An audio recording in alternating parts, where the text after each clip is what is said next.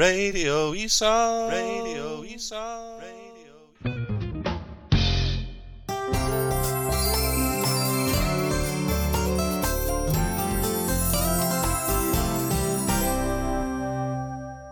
Hi everybody, it's Jenny on Radio Esau and I'm here today with Diane. Hi Diane. Good morning.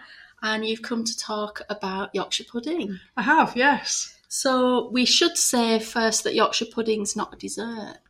Absolutely not. No, it's something that traditionally is eaten maybe before the Sunday lunch or definitely with a Sunday lunch, depending on the family.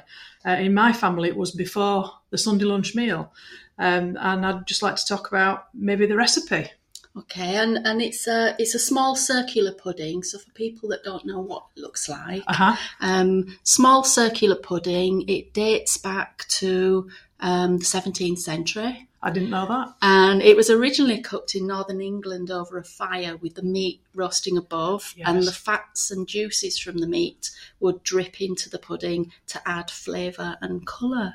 Wow, I didn't know any of that. That's really interesting. So tell me about your recipe.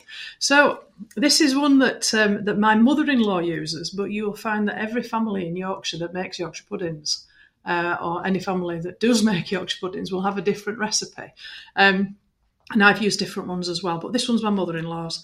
For this, you need plain flour, you need eggs, you need salt, and you need milk and water. Now, the combination of that depends on how many people that you're cooking for. So you also need we would say a bun tin or a cake tin, some circular tin to cook it in. That could be large or it could be small ones, depending again on what size you want. The first thing to do is to make sure that the oil is hot and have the oven as hot as it possibly can be.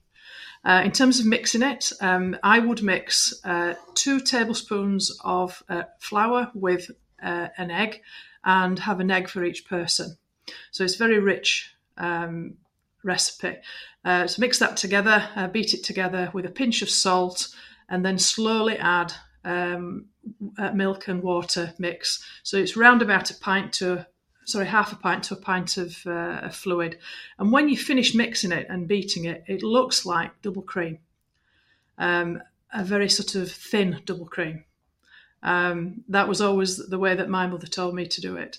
And it works. I found that mine do rise. The key is do your Yorkshire puddings rise, and mine do. And it's quite pleasurable to look through the window of the oven, if you have a window in your oven, and see them rising. That's really quite fun. But the key is to make sure that the oil is hot, and you put a little bit of oil in each of the bun tin holes. I don't know what the right word is, but you put a little bit of oil in, and then you heat that up, and then once it's hot enough, you then put your mixture in to make your puddings. Mm-hmm. I can understand why it's called the national dish of Yorkshire. So it does kind of bring people together, and there's a little bit of controversy over whether you should have Yorkshire puddings with Christmas lunch.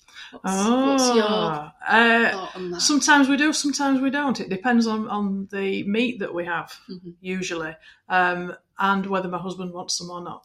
I'm usually trying to have some kind of weight loss thing going on, so it's difficult sometimes, but everybody in the family loves Yorkshire puddings. Yeah, I love Yorkshire puddings, and I don't think a Sunday lunch is complete without a Yorkshire pudding. Yeah, absolutely. And it used to be the case that it used to bulk out the meal, so that if people didn't have a lot of money for a big piece of meat, then the Yorkshire puddings would fill the people up, and so that's kind of why it became a big tradition as well, because a big meal can be expensive, but this is quite a cheap recipe, really.